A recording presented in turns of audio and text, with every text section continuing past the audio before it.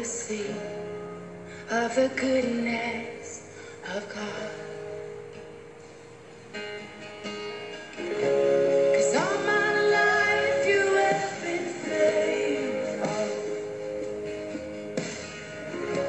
and all my life you have been so, so good. With every breath that I am able, oh, I will sing of the goodness of God. I love your voice. You will lead me through the fire, and in darkest night, you were close like no other. I've known you as a father, I've known you as a friend, and I have lived in the goodness of God. Yeah. And all my life you have been faithful. Oh. And all my life you have been so, so good. With every breath that I am able, oh, I will sing of the goodness of God. Yeah. Your goodness is running out, it's running after me. Your goodness is running out, it's running after me. With my life laid down, I'm surrendered now. I give you everything. Your goodness is running out, it's running after me. Your goodness is running out, it's running after me. Your goodness is running out, it's running after me. With my life laid down, I'm surrendered now. I give you everything. Your goodness is running, it keeps running after me.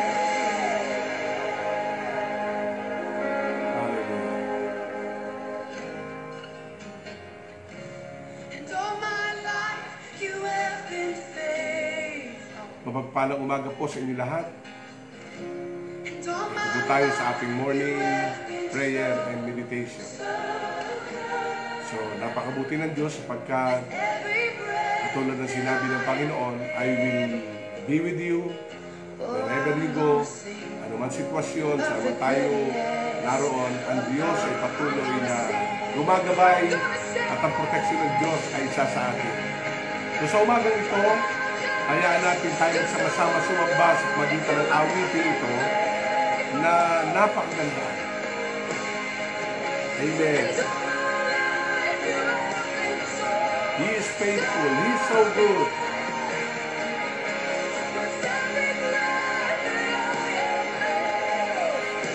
Amen. Amen.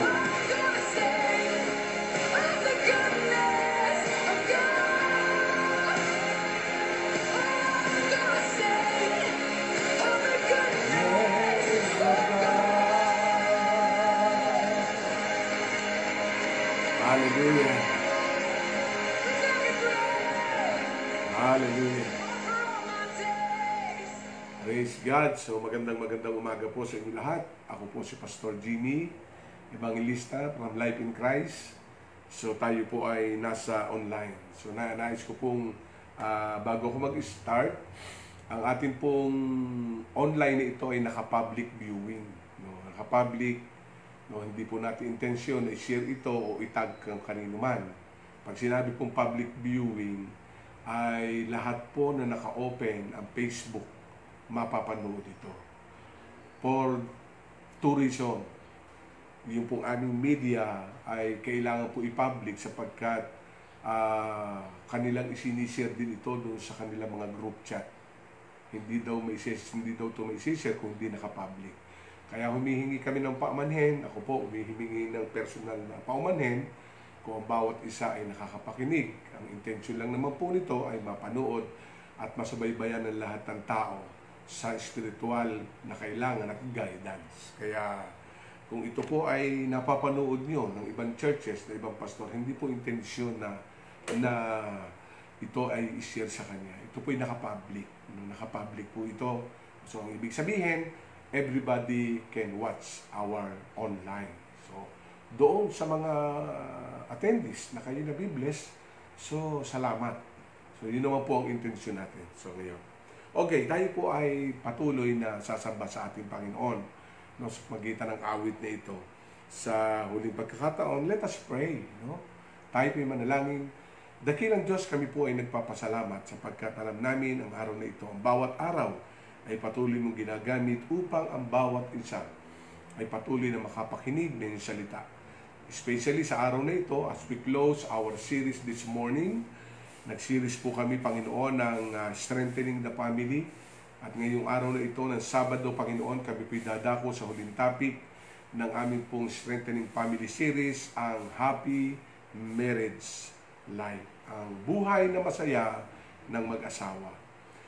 Panginoon, kung paano mo ginabayan ang aming pong 5 araw, dalangin po namin sa araw na ito, nasubaybayan mo kami habang pinag-aaralan namin ito. At patuloy namin dinidalangin sa iyo na ang bansang Pilipinas ay hawakan mo at patuloy mong pagpalain, proteksyon at gabayan ng bawat isa. Salamat, Panginoon. Salamat, dakilang Diyos. At sa makikinig ngayon ng marriage seminar na ito, Panginoon, dalangin ko po na ito ay magsilbing kalakasan. Lord God, to be happy ang bawat isa. Salamat, dakilang Diyos. Sa iyo po namin pinagkakatiwala ang lahat sa pangalan ng Panginoong Yesus. Amen. Praise God. Oh, your mercy never fails me. Tayo po'y sumamba sa ating All Panginoon. my day, I've been held in your hand. From the moment that I wake up until I lay my head, Yes, Father. oh, I will sing of the goodness Oh God. 'cause all my life you have been faithful. Let us worship the Lord. And all my life you have been so, so good. With every breath that I am able, oh, I will sing of the goodness of God. I love your voice. Sambahin natin ang ating Diyos You will let sa pagitan ng worship song na ito. Ang Diyos sa kanyang trono ay nilalanghap ang ating awitin at pagsamba. He is now in the receiving mode when you praise, when you worship God. And I have lived in the goodness of God. Yes. And all my life you have been faithful. Oh, and all my life you have been so, so good. With every breath that I am able, oh, I will sing of the goodness of God.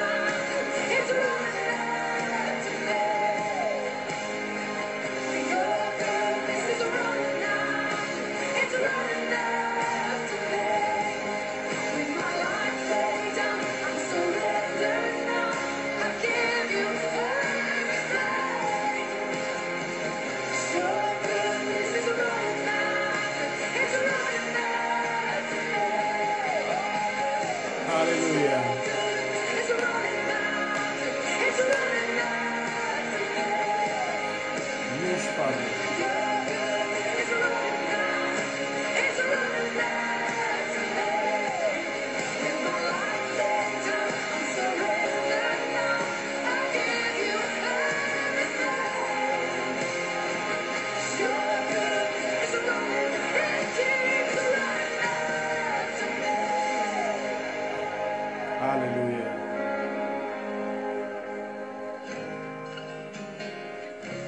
And all my life you have been faithful. Yes, Father God. And all my life you have been so good. With every breath that I am able, oh, I'm gonna sing of the goodness of God. I'm gonna sing, I'm gonna sing.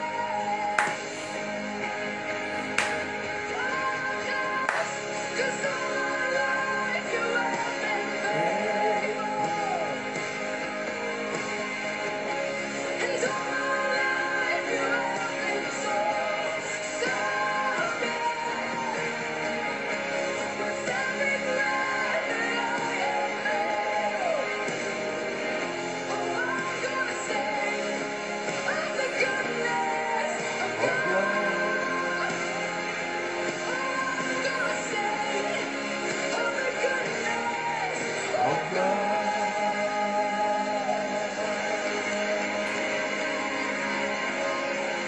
With every breath, over all my days.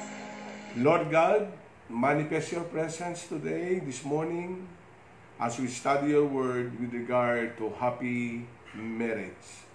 Salamat ay kilang Diyos, kasihan ng iyong Santong Espiritu ang bawat salita na aming pong pagbubulayan at sa bawat nakikinig sa online, mga ginang ng tahanan, mga asawa nila, Panginoon.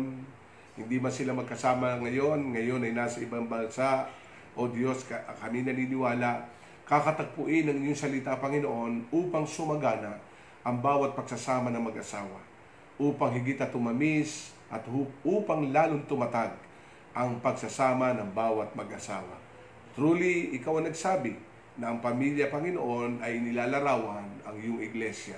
Sinabi mo ito, Panginoon, sa aklat ng Efeso, Kapitulo 5, na ang babae, pag nagpapasakop, ito'y dahil sa Panginoon, at ang lalaki minamahal ang kanyang asawa at dahil din sa iyo. Kaya, Panginoon, ikaw maging sentro ng aming pong pag-aaralan sa umagang ito.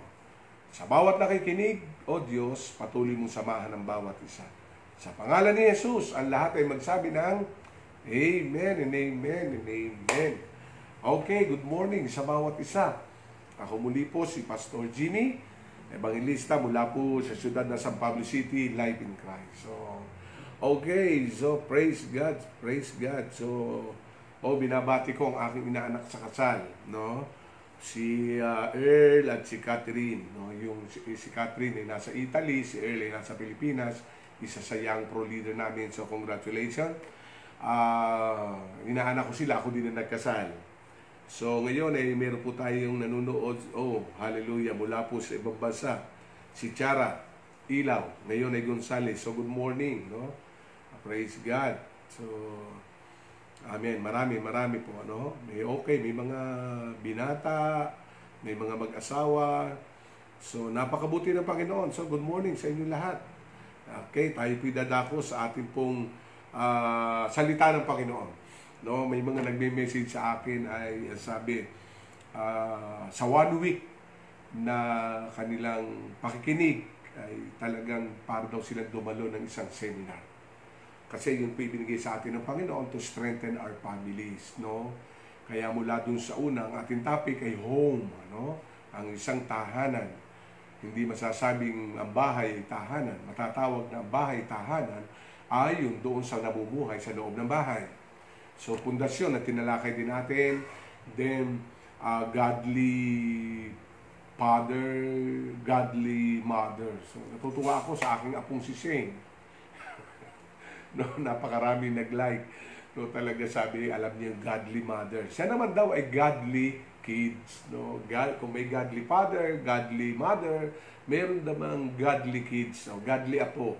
So sa lahat ng nanonood. So ngayon tayo pinadako sa panghuli. Ito po ay huli na po at bukas po Sunday service.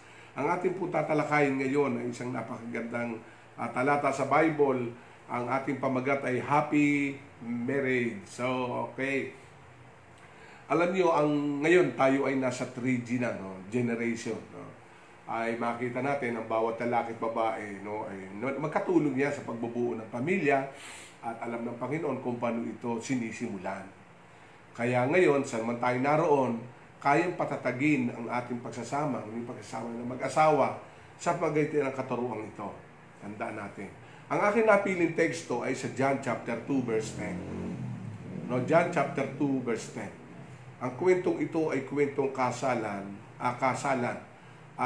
sa Cana, Galilea, na ang Panginoon ay gumawa ng himala dito. Kaya makikita natin ang Panginoon, no, sa kanyang sulat from the book of Genesis. God first established the family, the husband and wives. Kaya ginagamit na teksto ng kakasali nasa Genesis chapter 2, that it's not good for the man to be alone, I will make a helper suitable for him. Yan ang first book of the Bible from the Old Testament. Ang pagdating naman po sa book of John, no, pamilya pa rin ang ginawa ng isa sa himala ng ating Panginoon Kristo, no, na ginawa first in Galilee. Unang-unang himala ng Panginoon na ginawa sa lugar na iyon. Bagamat maraming recorded na miracles ang Panginoon na ginawa during that time, pero dito sa Galilea, dun unang-unang gumawa ng himala ang Panginoon sa pamamagitan sa isang kasalan. No? Amen? Kaya, yun ang tatalakayin natin. No? Kaya, doon sa Genesis, ang sabi nga, hindi mainam na ang isang tao ay nag-iisa. Ibibigyan ko siya ng mga kasama. Kaya, hey, guys, no? Hindi po sa edad, no? Meron. Tandaan natin, bawat isang Adan ay merong Eva. Ano man ang edad mo ngayon, huwag ka mag-alala. Kung ikay nakikinig, yung professional, binata, na nagkakaedad na, oh, nothing to worry. Bawat Adan ay merong Eva. Kung ikaw naman ay si Eva, nasasabihin mo ikay lampas sa 25 o lampas sa kalendaryo, ay nothing to worry sapagkat lahat ng Eva may katapat na Adan. Dumadating yun sa kapanahunan kasi ang Diyos kapag nagregalo, the best. Sabihin natin, the best. Okay, kung kalapit mo asawa mo, sabihin mo, you are the best. Gift of God. Kaya yung asawa ko, gift sa akin ng Panginoon yan. No? Kaya doon.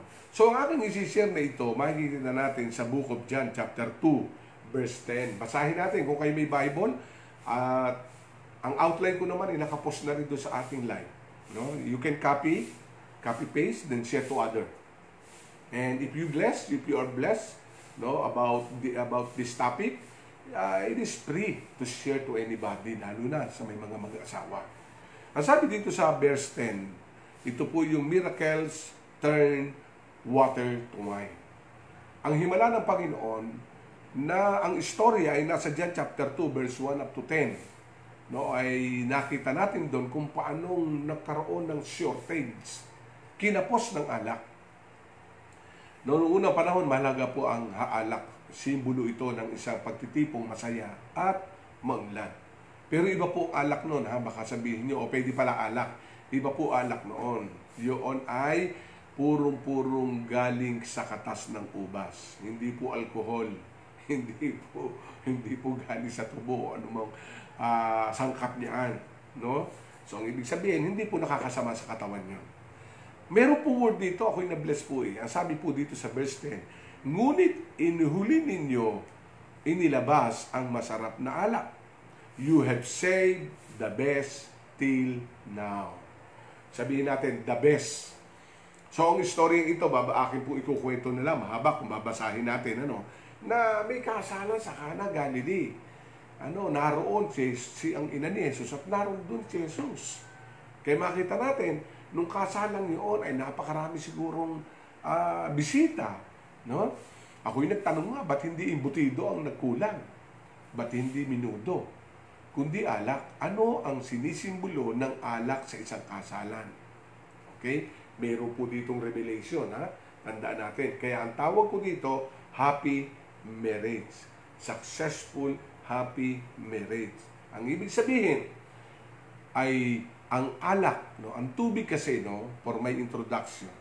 Ang tubig, pag kinuha natin sa gripo, ito man ay filtered water, ito man ay mineral water o distilled water, pag yan ay na-expose na sa air, after how many days, nawawala na po oxygen, hindi mo na kayang inumin yan. Kaya ang misis ko, very po strict eh. Pag po ako'y nakaiwan ng bote sa loob ng kotse, no, may laman nyo kasi ako umiinom ng tubig. O yan matagal na. So papatay niya ng bago. Bakit? Kasi hindi na healthy sa katawan. So yun yung tinatawag na tubig. Then ang alak naman, dito na ginawa ng Panginoon, no, sa isang kasalan, ay very symbolical at very spiritual at very meaningful. Bakit? Ito'y tumutukoy sa relasyon ng mag-asawa. Makinig po kayo. Nung kayo ay mag-boyfriend, o ikaw ngayon na may boyfriend, ikaw ngayon na may girlfriend, ang estado ng inyong relasyon ay water-based. Water-based, no? Water-based. Ang ibig sabihin, ito'y nakapagbibigay sa inyo ng galak, no? Na-inspire ka, no? Kaya nais mo na talagang ito'y i-preserve. Pero dito makita natin, sa isang himala, he turned the water into wine, sapagkat bilang mag-asawa, pag kayo ay ikinasal na at kayo ay nasa ilalim na ng isang legal na kasal, kailangan yung water-based relationship maging wine-based relationship. He turned it to wine. The Jesus Christ miracles doon sa Cana Galilea sa isang kasalan. Kaya hindi po sinasadya yun. Hindi po ito nangyari lang na walang mensahe. When I saw the verse, the Lord impressed to me that the very reason and the symbolical reason of the miracles is turning from natural base water going into wine. Bakit? Kasi ginawang alak ng Panginoon ito. Ang alak habang tumatagal, tumatamis. Amen? Amen ba? Ang alak pag tumatagal, tumataas ang kwalidad. No? Kaya meron pong 10 years old, 5 years old. No, naalala ko yung mga alak-alak no? Nasa malalaking bariles, naka-stack doon sa factory. No? At habang ang alak ay nasa bote, tumatagal din yan. Kaya ang alak na mahal, depende pag ito'y na-ferment ng napatagal na panahon. Ang ibig sabihin, tumataas ang uri nito. Tumatamis, sumasarap. Amen? Nagiging valuable, kaya may alak na nagkakahalaga ng 10 pesos, nagkakahalaga ng 100, nagkakahalaga ng 1,000. Aba, ay nagkakahalaga pa ng 250,000. Hindi ko alam kung totoo. May black label, may blue label. No? Kasi mahal yun. No? Siguro mahal ang pagkakaproseso nun at napakatagal na naka-stock para to increase the quality. No, kaya nga pag yung iba pag umiinom, inaamoy-amoy muna sa kupita, 'di ba? Oh, 'di ba? So ano ang connection noon sa pagsasama ng mag-asawa? Ang ibig sabihin ng miracles from water to wine, habang tumatagal ang pagsasama ng mag-asawa, tumataas ang quality, tumataas ang tinatawag na kalidad. Amen? Na mahal, na tamis lalo ang pagsasama ng bawat isa. Amen? Kaya yan ang perfect design ng Panginoon sa marriage life bilang mag-asawa. Amen? Kami ni Mrs. kasal na kami ng more than 26. No, 26. No? Kasi sa pag-asawa, merong honeymoon stage, di ba? No? Kaya minsan may mga ring yan, di ba? Unang ring, engagement ring. Ikalawa ay wedding ring. Ikatlo, sabi ng iba ay sapi ring. Tatlong sing-sing daw ng mag-asawa. Hindi naman mawawala yun yung argumento.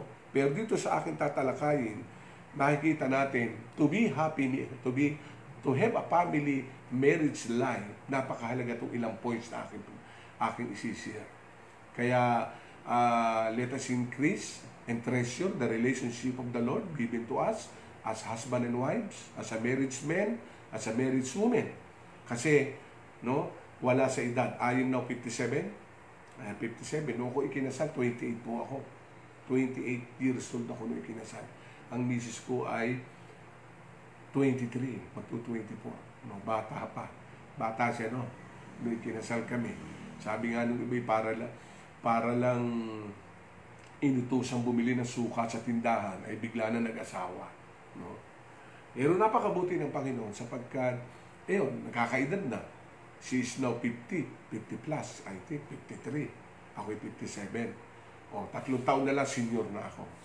Pero, tinitreasure pa rin yung pagiging mag-asawa. Amen? Amen po ba? So, una sangkap. Ang sabi dito, no?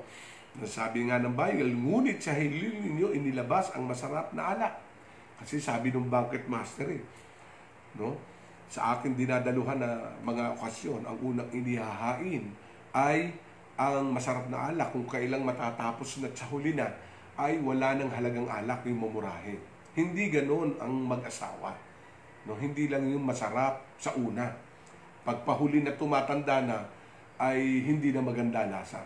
Kaya sabi ng Bible dito, kung kailang huli, no?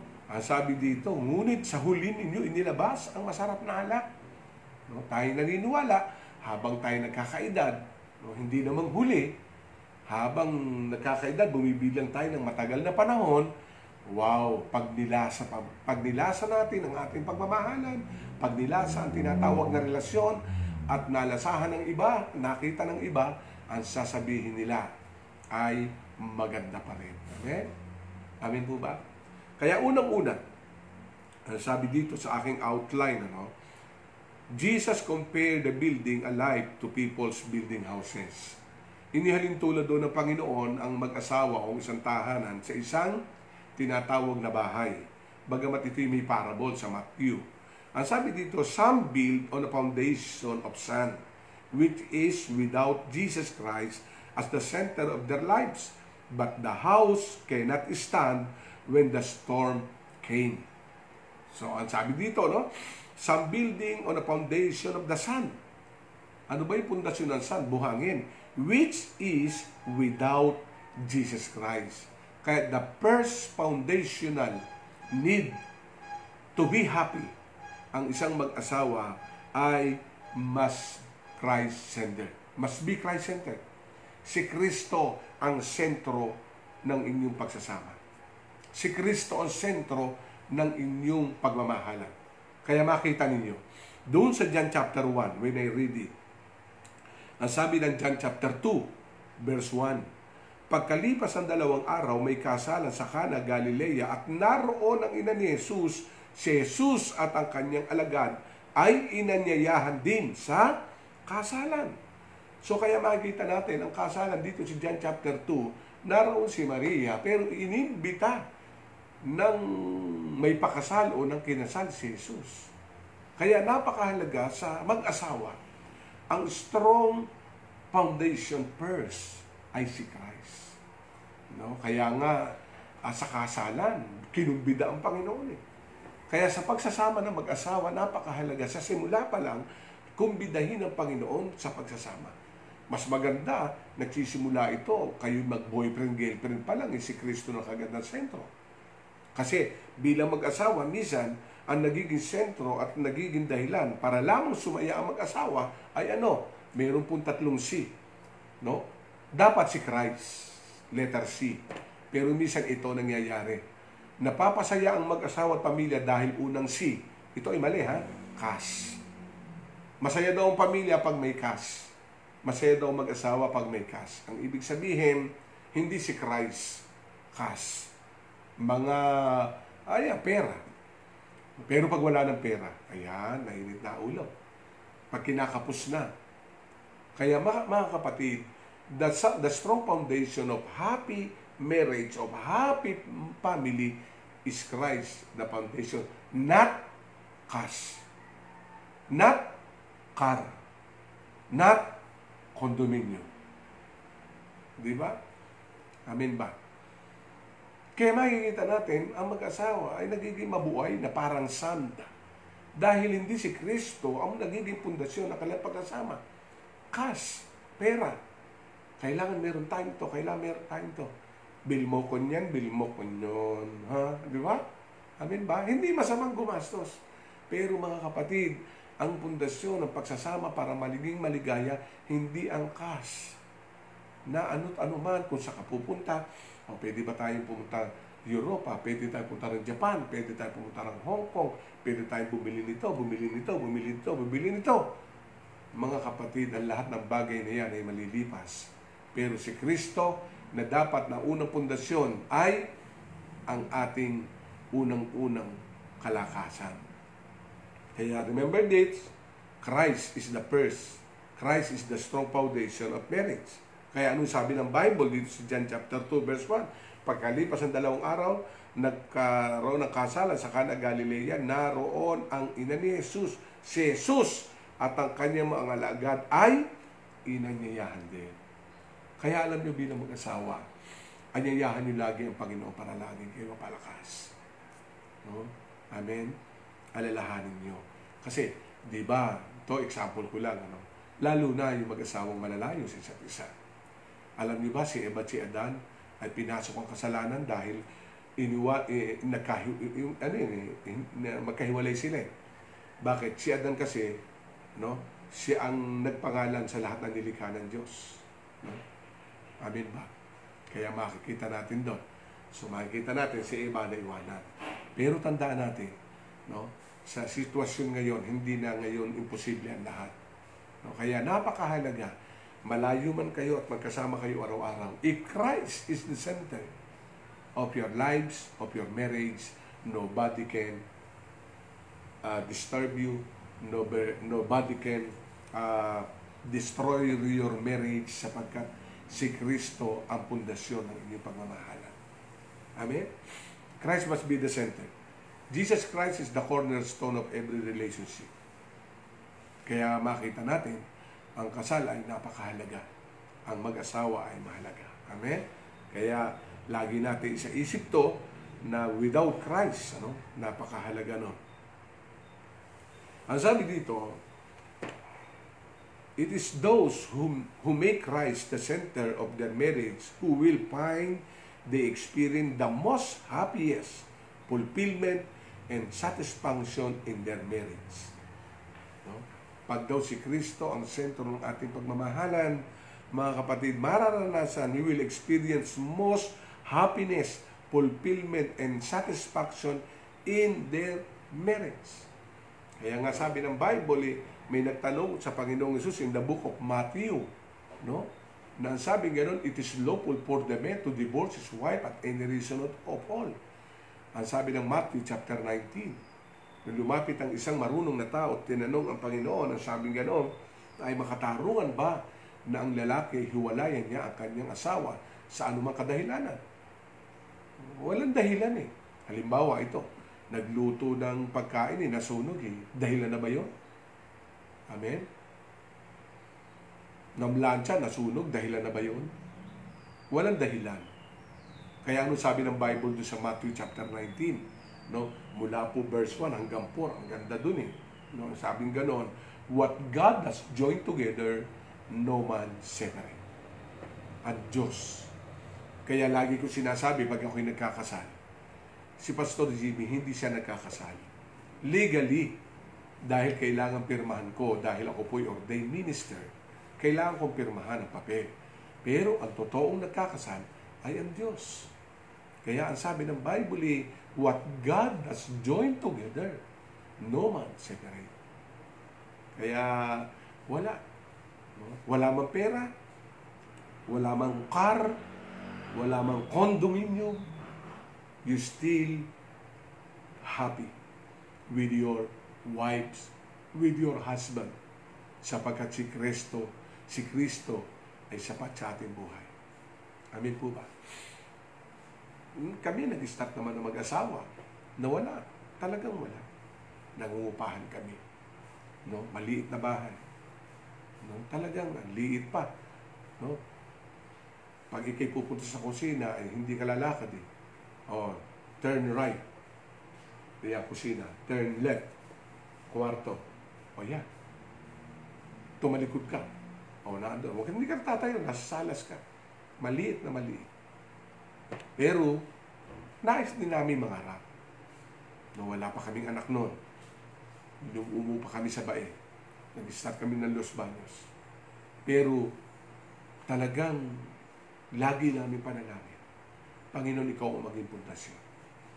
Kaya pag si Kristo ang pundasyon, sooner or later, in God's perfect time, ibibigay ng Diyos para ikay maging happy. Amen? Ayaw naman ng Diyos na lagi ka malungkot. Kaya after how many years, my wife and me experiencing happiness. No. After how many years? Pero ang strong foundation from the very start is Christ. Not house, not car, not condominium. Kasi pag yun, ay lagi kayo magtatalo. Lalo pag nagbibilang na. Lalo pag nagkukulang na. Lalo pag nagkaroon ng tinatawag na shortage. Tandaan natin, Jesus supply all our needs. Kaya ano sabi ng Bible sa Matthew 6:33, datapwat ang unahin nyo ay ang pagharian kayo ng Panginoon at ng kanyang katuwiran, ang lahat ng bagay ay idadagdag sa inyo. But seek ye first the kingdom of God and His righteousness, and all those things shall be added unto you. Kaya napakahalaga sa couples ay yung Christ be the foundation. And you will be happy. Magiging masaya tayo. Ikalawa, na sikreto, ito po'y puro si sa couples, sa mag-asawa. To be happy couples. Una, Christ. Again, not cash, not car, not condominium, but Christ must be the strong foundation of your marriage. Amen? Amen ba? Kasi pagka naandyan ang lahat, o kanino natin ipapangalan, akin yan, ipapangalan, kanino ito napapangalan, ay conjugal naman yan. O pag tayo nagsama, ibabangko mo, ibabangko ko. Pera pinag-uusapan. Nagkakaroon pa ng settlement sa lawyer. Nung maghahati lang tayo sa ating ari-arian mula sa araw na ito, pero lahat na na-acquire ko mula ngayon, pababa, akin yun. Magiging conjugal lang mula ngayon sa lahat. Alam niyo, pinag-uusapan kagad ng kayamanan. Amen? Amen po ba? Pinag-uusapan. O kaninong bahay. Hallelujah. Kaya makikita natin, mabuo yung pundasyon ng pagsasama ng mag-asawa. Not happy. Kasi lahat ng yun. Kaya sabi nga Matthew 6:33, all those things shall be added unto you if you seek first God. Sa mag-asawa, masaya kayong maglingkod sa Panginoon, lagi kayong magiging masaya na kung sa si Kristo ang pundasyon. Ikalawa, caring and cooperation. Sabi nga natin, caring. Ikalawa, sa pundasyon, to be happy couples and to be happy marriage, we will experience ay napakahalaga yung letter B rin. Caring. Sabi natin, caring. Caring and cooperation. Makikipag-cooperate ka. Magkikare ka. Ano sapagkat sabi dito? Ang sabi nga, a successful, happy marriage is to be committed to a cooperative relationship. Sabihin natin, cooperative relationship. Kasi kayo pinag-isa na ng Diyos eh. So, hindi na kayo iwalay. Hindi na kayo magkahiwalay sa idea. Hindi na kayo magkahiwalay. Bubuo na kayo ng isang pangarap para magkaroon kayo ng isang pamilya at dahil kayo ay pinag-isa ng Panginoon. Hindi na iba iisipin ng babae, iba iisipin ng lalaki. Kailangan meron tinatawag na pagiging isa to care and to cooperate. No? Hindi pwede maghiwalay. Kaya ano sabi dito sa 1 Peter chapter 3 verse 7? Kayo naman mga lalaki, unawain ninyo at pakitunguhang mabuti ang inyong asawa sapagkat sila'y mas mahina. At tulad ninyong may karapatan din silang sa buhay na walang hanggan na kaloob ng Diyos. Gawin niyo ito nang sa gayon ay walang magiging sagabal sa inyong mga panalangin. Kaya pag pala ang mag-asawa ay walang pagiging isa, walang caring and cooperation to everyone. Alam niyo, sabi ng Bible, nang sa gayon ay walang magiging sagabal sa inyong mga panalangin. No, kailangan may unison of spirit ang mag-asawa.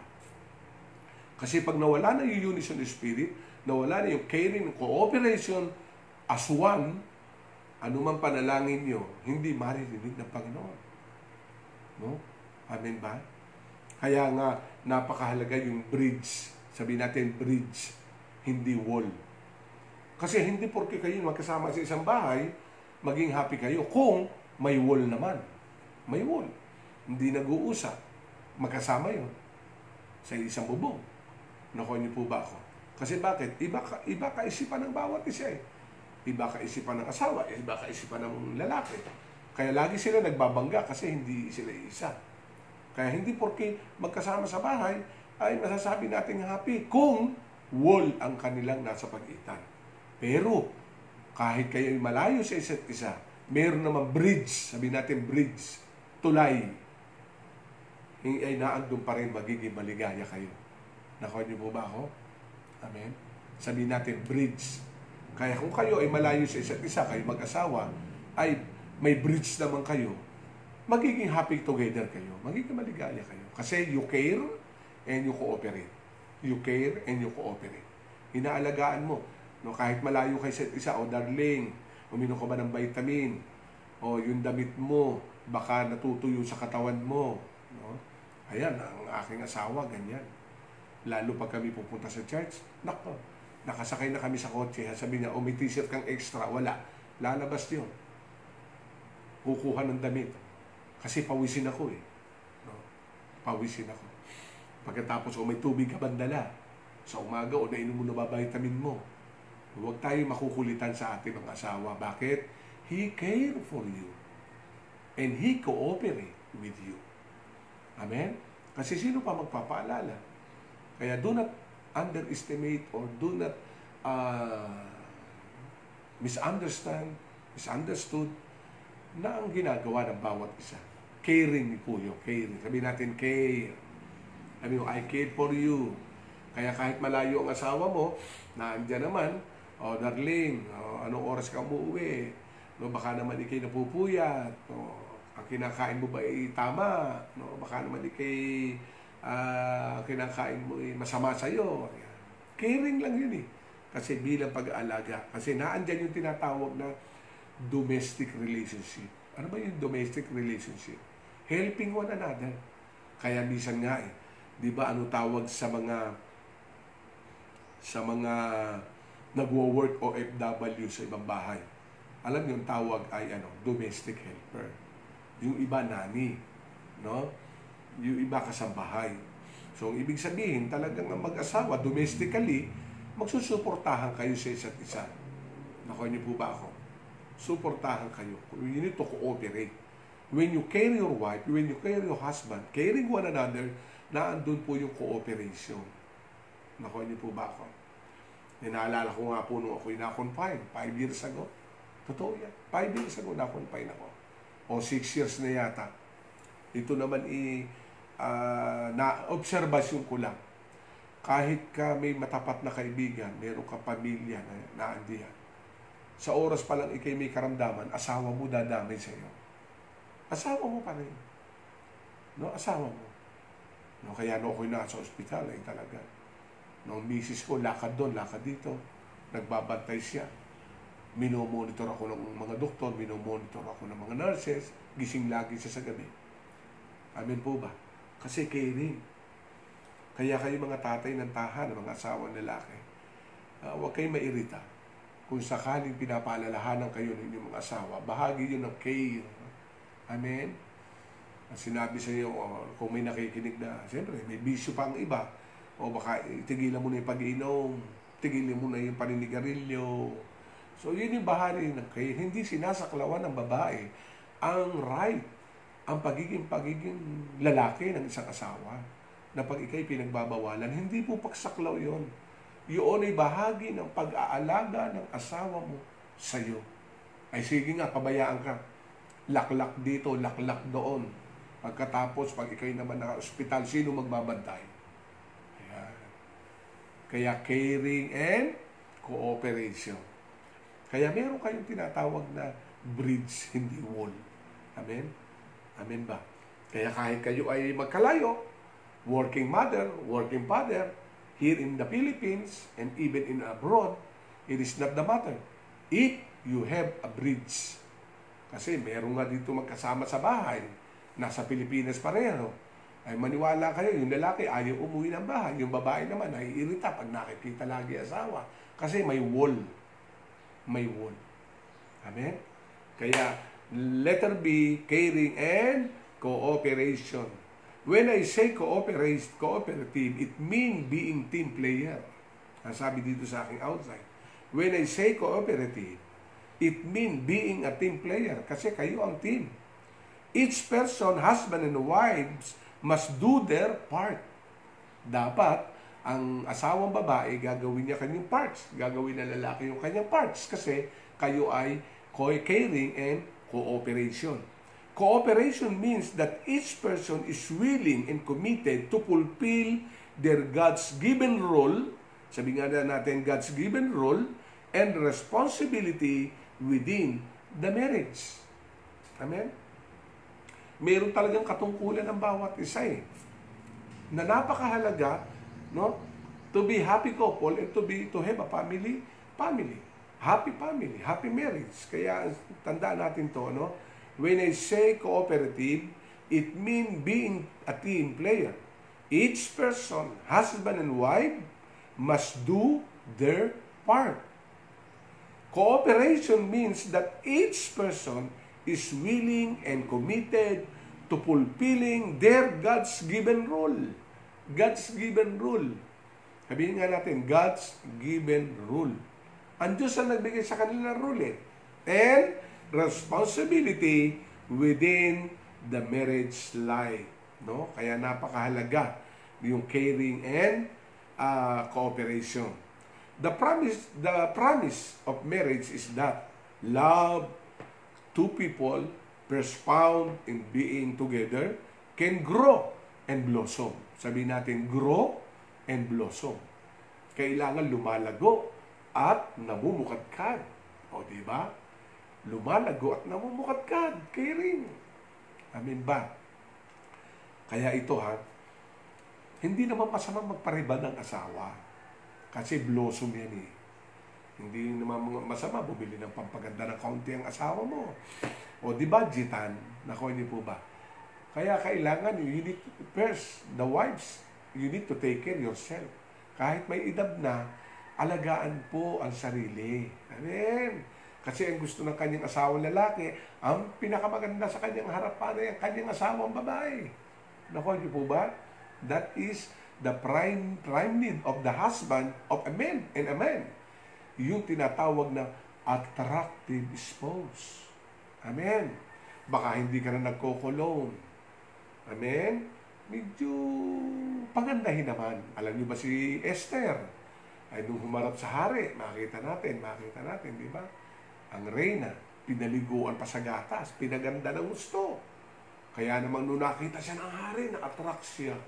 Alam niyo mga ginang ng tahanan, mga babae. No? Wala sa edad. Hey, may edad na tayo.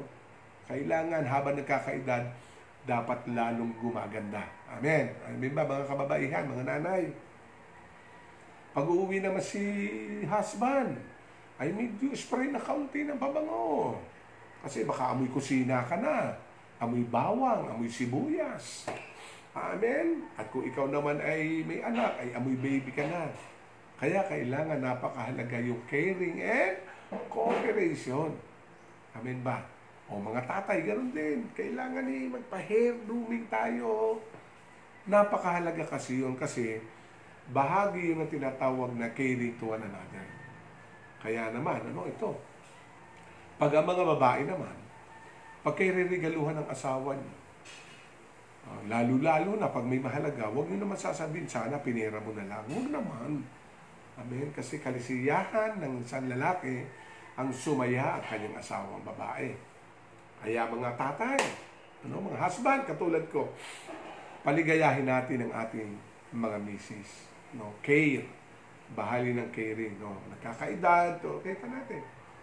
Amen ba? Kaya naalala ko nun kasi laki na agwat namin mag-asawa. Ay talagang caring one another. Amen ba? So ano yung care? Rules. Rules. Kasi sabi ng Bible, dito sa ating binasa, cooperation means that each person is willing and committed to fulfill their God's given role. Sabihin natin God's given role and responsibilities within the marriage life. Ano yung role? Makinig kayo mga babae. Ang sabi ng Efeso 22, mga babae, pasakop kayo sa inyong asawang lalaki. Okay? Amen ba? Wives, submit yourself to your own husband as to the Lord. Sabihin natin, submit. Kaya kayo mga babae, no? Magpasakop kayo. Kahit kayo working mother. Halimbawa, nagtatrabaho din kayo bilang asawa, ay kailangan magpapasakop ka pa rin kayo sa inyong asawang lalaki. Ano? Kahit kayo kumikita ng sarili, kailangan nagpapasakop ka pa rin. Ano? Amen ba? Hindi yung kumikita ka hindi, pera ko naman ito binili ko. Ayan. So, yung cash ang pinag-uusapan. So, mahirap yon. Kaya nga, mga babae, pasakop kayo sa inyong asawang lalaki. Ako nga, nung nagbimisyon nasa Los Baños ako, nakatira ako doon sa contact person. Ang nagtatrabaho na yung babae. Yung lalaki ay medyo dinapuan ng sakit, hindi na nagtrabaho. Pero ako'y natutuwa. Yung babae, mataas ang katungkulan, kada mayroon silang gusto, naririnig ko, sabi niya, bumili kaya tayo ito.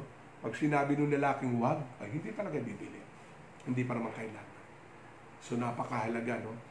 Maikli lang itong word na ito, pero wives, submit yourself to their husband as to the Lord.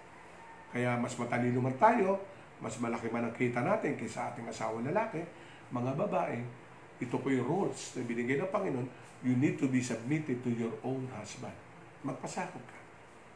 Amen? Hindi yung tinititigan mo asawa mo. Amen? O sabihin mo, Daddy, o ganyan. Yung pala, yung mata mo naman yung nakadilat sa kanya. Nakahuli po ba? Amen? Alam niyo ba si Sarah, kung tawagin si Abraham, Lord. Small letter. Hindi dahil Panginoon niya, kundi yung Lord, ibig sabihin, respect and submission. No? Respect and submission. Kaya ito naman nasabi sa mga lalaki. O mga lalaki, ito, to be happy. No? Ano ang sabi ng Bible dito? Husband, love your wives as Christ loved the church. Kailangan mga lalaki, mahalin mo ang iyong asawa katulad ng pagmamahal ni Kristo sa iglesia. Ano ba pagmamahal? Una, dapat ang pagmamahal ito ay sinasabi mo. Sinasabi mo ba asawa mo ng I love you? O yung mga lalaki. No?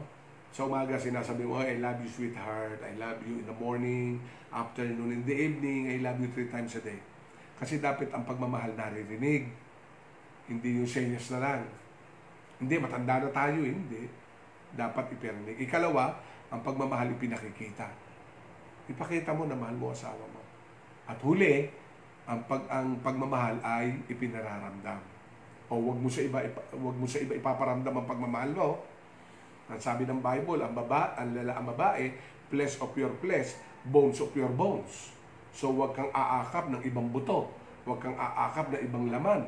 Wag kang hahalik sa ibang laman. Kasi ang asawa mo lang, ang buto ng iyong buto, laman ng iyong alam. Amen ba? Correct ba? Amen ba? Kaya napakahalaga yung tinatawag na roles. Love your wives.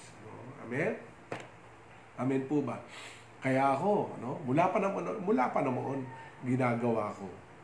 Kasi ako, minsan nagmimisyon sa ibang lugar. Talagang naano. Kaya minsan nakita nyo, pinupost ko sa Facebook, ang profile ko, kasama ko, misis ko. Diba? Kasi prevention is better than cure. Kaya mula ngayon, kung ikaw ay babae, ipost mo ang asawa mo sa Facebook. Kung ikaw ay naman lalaki, ipost mo sa iyong profile picture ang asawa mo, kasama mo. At lagi mo may loving wives, may loving husband. Para kung yung friend mo nakakabasa, aba, may asawa na pala to. Ito pala i-committed na, ito pala taken na. Kaya, prevention is better than cure. Hindi yung ipopost mo sa Facebook na nagsosolo ka, nakaganon ka pa. O, diba? So may nakakakita mga kaibigan mo, naku, ang ganda nito, naku, ang guwapo nito. So kung nakalagay sa Facebook, asawa mo din, aba, taken na pala to. So prevention is better than cure. And that is the rule. Again, napakahalaga. Yung po tinatawag na rules. Caring and cooperation. Yun yung ikalawa. Amen? Rules. Kaya, wife, submit to your husband. Husband, love your wives. At huli, tatlo naman ito. Ang huli-huli po ay communication. No? Ang una, Christ. Ikalawa, care and cooperation. Ikatlo, communication. Huwag na huwag lumilipas. Lalo-lalo na pag nagkakaroon ng problema. Mga babae, huwag daanin sa pagtahimik. Alam niyo ba ang Taal Volcano? Napakatahimik. Biglang sumabog. Ang Mount Pinatubo sa Pampanga, for 100 years, hindi nagsasalita, hindi nagpaparamdam. Nung nagsalita, sumambulat, abot hang Singapore, Al-Aspol. Marami na dadamay. Kaya, huwag daanin sa pagtahimik, ha? Communication. Good communication. Kahit meron kang sama ng loob, meron kang tanong, meron kang reservation, you need to communicate your husband, you need to communicate your wives. Amen? Huwag mo ibablock ang asawa. Huwag mo iyaan, pre, pag ikay galit. No, napakahirap nun. Amen ba? O ba't kaya ako'y nandun ng misis ko? Ay nako, magsisimula na mag-isip yun. Delikado yun, mga kapatid. Kailangan meron tinatawag na two-way communication. Husband to wives, wife to husband. And that is happy marriage, to be happy. Kaya, huwag na huwag. Kaya, napakahalaga ngayon. Tayo na pagpapala sapagkat napakarami ngayong dahilan para makausap mo asawa mo. May chat, may Zoom, may Messenger. Abay, pag hindi mo pa nagamit yun, ay may problema ka na. Amen. Say hi to your husband. Oh, good morning, sweetheart. Good morning, good morning, good morning. I-chat mo kung kayo malayo. Pag kayo na may magkasama, okay, ipakita mo, iparinig mo. Good morning, good morning, good morning. I love you, I love you. So, makikita natin doon. Kaya communication, no?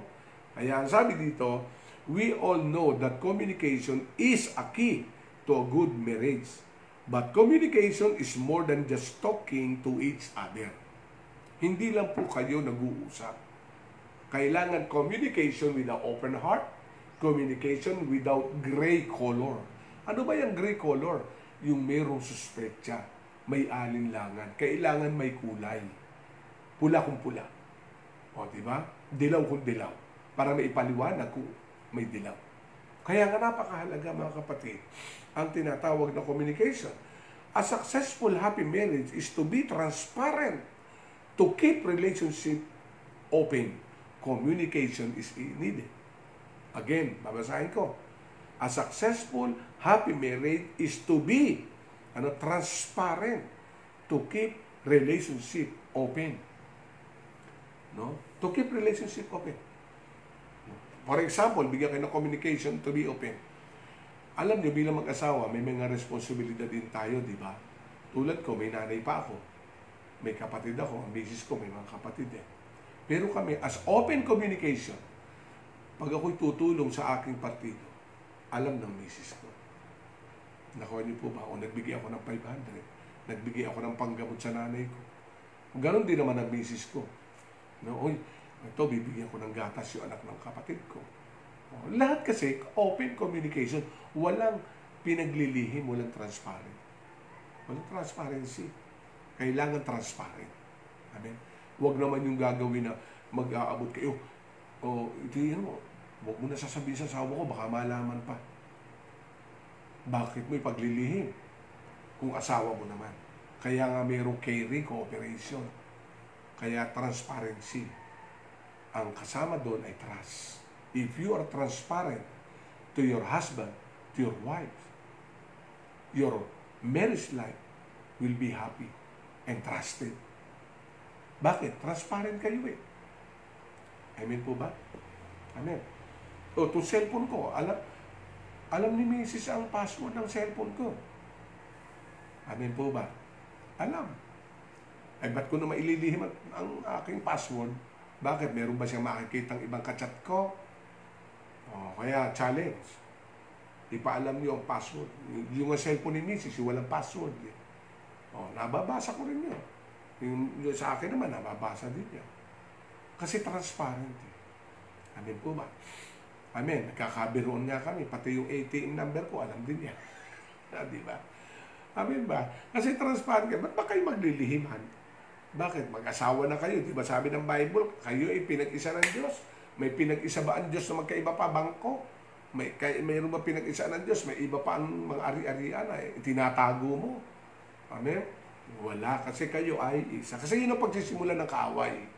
Kaya ang sabi dito, communication is always say, I love you, always say thank you, always say forgive me, and always say appreciation to your husband and wife. Amen? Pag maganda naman ang ginagawa, you need to appreciate. Oh, thank you. Amen? Pasalamatan ninyo. Kaya napakahalaga nun. Inuulit ko, as I close, we all know that communication is the key to a good marriage. But communication is more than just talking to each other. No? Hindi lang nag-uusap, hi, hello, kamusta? Hindi. Kung ano yung reality, what happening inside, kung may gray color, you need to open and deal with the issue and solve the problem. Amen. Huwag yung ililihim. No? Mga babae, huwag kayong dadaan sa pagtahimik. Mga lalaki naman, huwag yung dadaanin sa paglabas at inom. O, alis lang muna ako. Huwag. A successful marriage is to be transparent. To keep relationship open. Open relationship. Walang lihiman. Amen? Kaya nga lagi may communication. Communication is needed. As I close, Malakay chapter 2, verse 15, bilang mag-asawa, kaya't huwag ninyong pagtaksilan ang babaeng pinakasalan ninyo nang kayo ay kabataan pa. Oh, warning ito ni Malakay chapter 2. Malakay chapter 2, verse 15. Kasi ang sabi naman, di ba't pinag-isa kayo ng Diyos sa Espiritu at laman? Kaya nung kinasal kayo, mayroon po tinatawag na 3 klaseng kasal na dinagdag ko dito. Una, kasal kayo pisikal. Bones of your bones, flesh of your flesh. Kasal kayo espiritual. Dahil ang Diyos ang nagkasal sa inyo. At kasal kayo legal. Kaya hindi po natin tinatanggap sa Kristiyanong pamumuhay ang secret marriage. Kailangan may legal, kaya mayroon pong 3 klase. No? Physical, spiritual, and legal. Kaya yun po ang napakahalaga sa mag-asawa. Kaya ngayon, bilang kayo ay mag-asawa, malayo man kayo sa isa, tandaan natin, distance is not the matter if the heart is connected to one another. Communication. Amen? Kasi magkasama nga kayo, may wall naman. Kailangan may bridge. Amen? O sa mga kayo naroon, no? Magpipray ako. Ipagpipray ko ang mga mag-asawa na ngayon, bagamat kung kayo ay magkalapit niya sa inyong bahay, so, pwede kayo mag-holding hands. Amen? At ito, kung kayo nanonood sa replay, gagawin din natin ito. Sumabay din kayo at sa audio. Hindan natin, ang pinagsama ng Diyos, hindi paghiwalayin ng tao. Tayo manalangin. Dakilang Diyos, kami po ay nagpapasalamat sa umagang ito. Lord God, sa aming pagtatapos ng aming pong series, dalayan ko, Panginoon, patuloy kang manguna. Itinataas ko ang mag-asawa ngayon. Saan man sila naroon, Panginoon, patatagin mo ang kanilang pagsasama. May mga mag-asawang nasa Pilipinas, araw-araw nakikita. Pagitnaan mo ang pagsasama ng bawat isa. Hindi nakabase ang kaligayahan sa cash. Hindi nakabase ang kasiyahan sa car.